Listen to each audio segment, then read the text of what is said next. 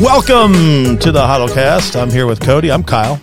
See how I did that? Took your you did. thunder. I'm Cody. Hey. I mean, that's redundant. Hey, Thank you. can we talk about my children for a second? We don't often do this. I love your kids. Well, yeah, we'll see if you love this. Yeah, I will. Every parent has a goal, I think. Well, every God-honoring tell me parent more. has a goal. I don't think every parent has a goal anymore, this shared goal. And that is that your kids don't grow up and do drugs. I think that's a goal for most people. I think in this day and age, there are people that probably don't agree with that. There's a lot of goals. I hope that you have a higher bar for your kids than just not doing drugs. That's a goal that you have, though, right? I mean, that's one of many. Okay. So what's one of my goals? And your goal, what you're telling me. 33.33% successful at that goal so far. So 1/3. I'm not saying I'm not going to be 100%. Are you counting your Italian daughter? Well, okay. If you count her, that lowers my percentage to 0.25 or 25%. 25%. But here's why. We found out on vacation in Florida that my youngest son, whose birthday is in a couple days from recording this, he's going to turn 12. We found out that he has an allergy to marijuana.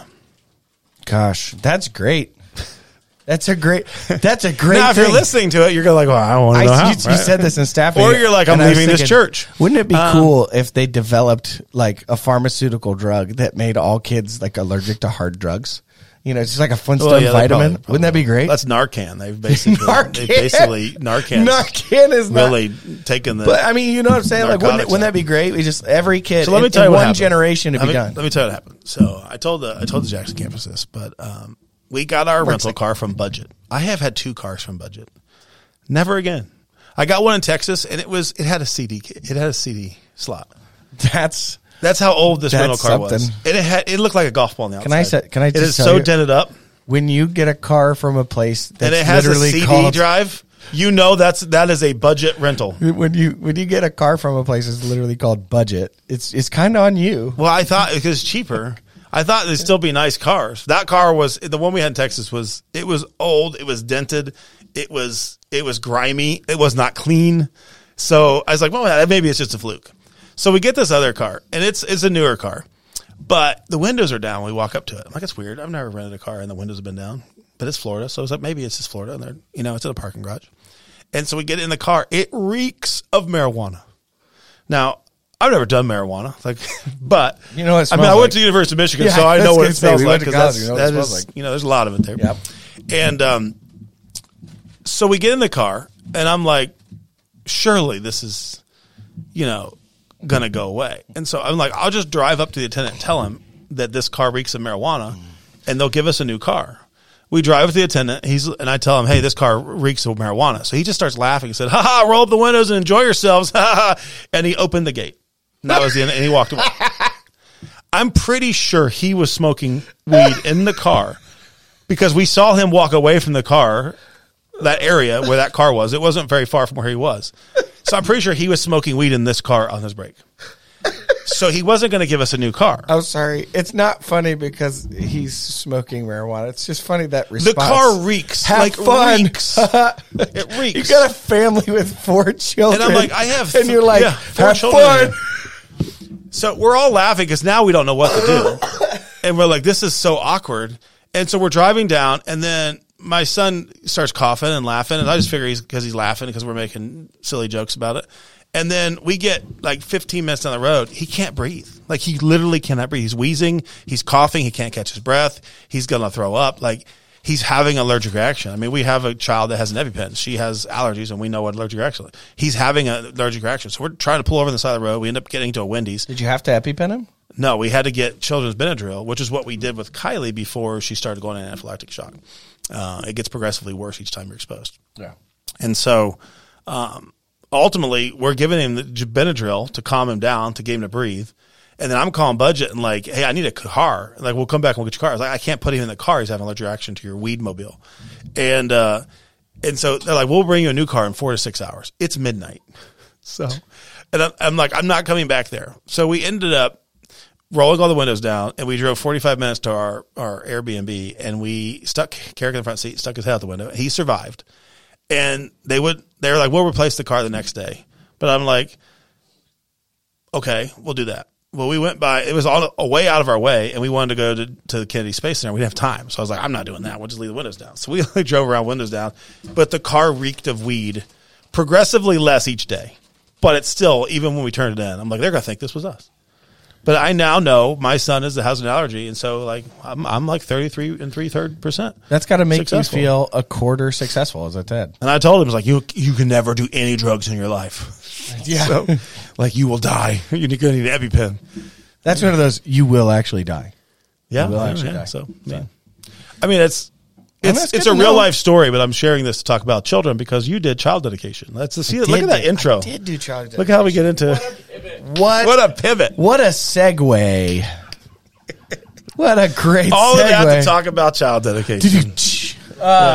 Yeah, no, we did child dedication this week, and it was cool because we talked about Hannah in the Bible, and if you don't know about Hannah, Hannah was the wife of Elkanah, and Elkanah had two wives. One was Peninnah, and Peninnah had children, and Hannah could not, and so Hannah goes to the temple after a period of time and basically says, God, if you send me a son, I dedicate my son to you. And fast forward, months later, she has a boy, names him Samuel. Samuel becomes one of the more prolific prophets in the Old Testament, names David as the king of Israel, was a military leader. He was a priest. He was a seer. He was a prophet. So really when it breaks down to it, what we were talking about, it's like when we dedicate our kids to the Lord, we don't know what God is going to do. And he was a ghost. Don't leave that out. And that's actually important too. Yeah.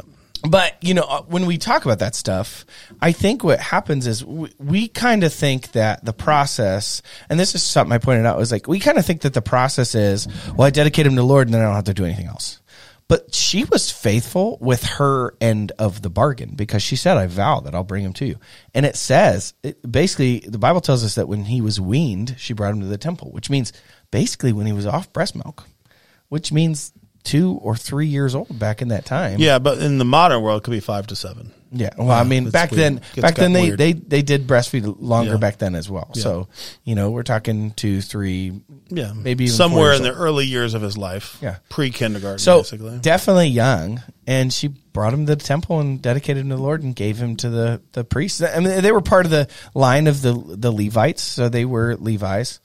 They were Levites, and so they were Levites. I mean, they were Levites. So, I mean, I got Levites. Hey, listen here. Moses married Rebecca. Get out of my face. Yeah. So, I just love it. I'm just picturing Samuel just walking around with Levites, rocking around the Judean hillside with his Levi's on. Yeah. But no, so it's cool because I got to talk about. Believe it or not, I feel like this story. The story is really touching for anybody who's dealt with infertility, I think.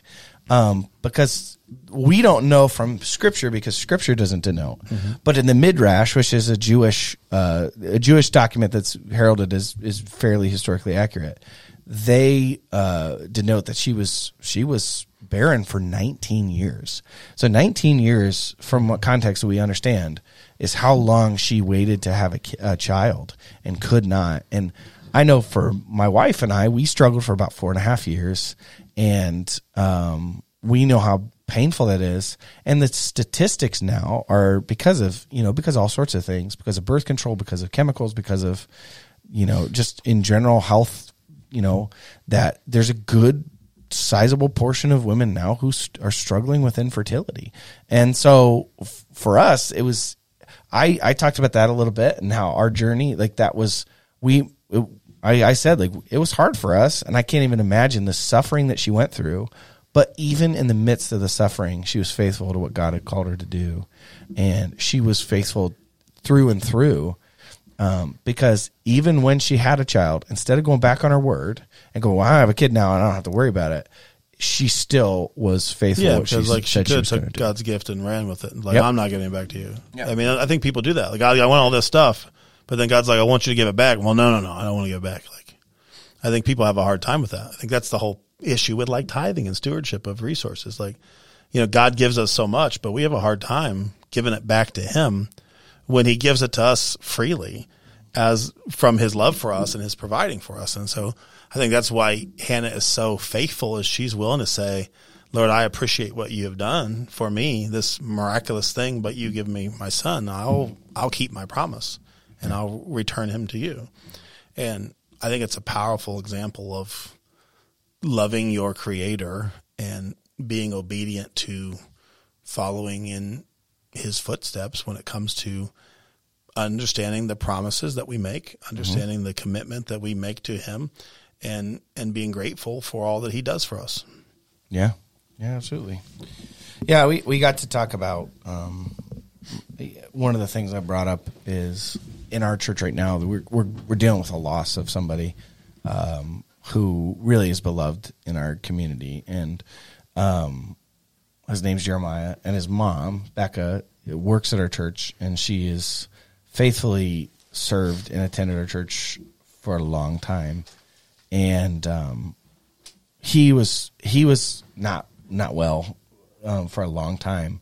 And one of the things I said is that in the midst of having a child, she was a good steward of his life. Mm-hmm. She was an excellent steward of his life. And I said that when it comes down to it, when we talk about people who are faithful to raising their children and doing whatever they can to love and care for their kids and dedicate them to the Lord, I do think of Becca and Jeremiah. Think of how hard she fought to make sure that she did what was right by Jeremiah and right by the Lord at every turn. Mm-hmm. And it's powerful. And, when I think about, one of the things I said is that, I want to live as a parent a life like that with my kids, where at the end, there is no question in my heart that I did everything I possibly could to make sure that my kids knew the love of the Lord. And I think that is no different for her. Yeah. I think she did everything possible to make sure that Jeremiah, whether he understood fully or comprehended, knew the love of the Lord. And I think those are things that are. And I mean, we believe that he's with the Lord now, full body, mind. That he's made new, and that's awesome. Yeah. So, and I think that's the rejoicing that Becca understands her sacrifice led to him being able to be reunited with his Savior and complete and new. And, she fought hard for him and fought hard for his care. And so it's just thankful for watching her go through that process, because she sacrificed a great deal. Yeah. And, the Bible says no greater love than one man hath for another, lay down his life for a friend. Pretty much without giving her life over, like in death, she gave everything to Jeremiah to take care of him. And you could see that in the way she loved him and raised him. And so parents don't always do that these days. You don't always see that, even for parents with healthy children. And so when you do see it, it is palpable and powerful. And so I think it's a good testament to why we need to make sure that we raise our children to know the Lord and love him, so they follow closely after him and are willing to sacrifice for others in the same way that Jesus sacrificed himself for us. Yeah. So, I mean, ultimately, when we talk about faithfulness and we talk about Hebrews 11 and what was considered faithfulness, I think about, like, Hannah. There's a point where Hannah vows, and Eli's talking to her. It's kind of funny, the interaction.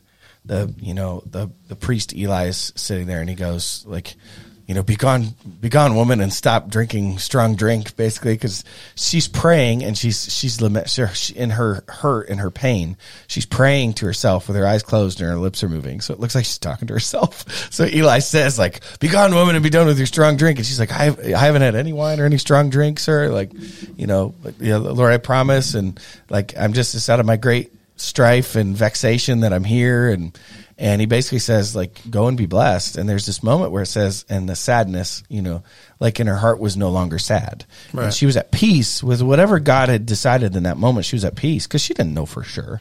She had hope, she had faith, but she didn't know for sure what was going to happen. But she was at peace in that moment, that no matter what was going on, that God was still good and that she was going to serve him regardless. And Scripture's pretty clear that she was faithful regardless. And that, as a result, I think God did bless her in that moment with something incredible, and set her up to be a big part of the story. Like, because you think about it, Samuel, her son, is the one that identified David as the future king of Jerusalem. King Yeah. of Israel. So He went on to do great things because did. she was able to fulfill her promise absolutely. and give him back to the Lord Yep. and receive that blessing. So just imagine what God can do in the life of your children and your grandchildren if you raise them to know the Lord and dedicate their upbringing to the Lord. It's powerful. So I encourage you to do so and look forward to the success of loving your children. And we can't make our kids love Christ, but we can give them every opportunity. And that's all we should strive for, to give them every opportunity to know, love, and follow Jesus. Yep. Good luck. Yeah.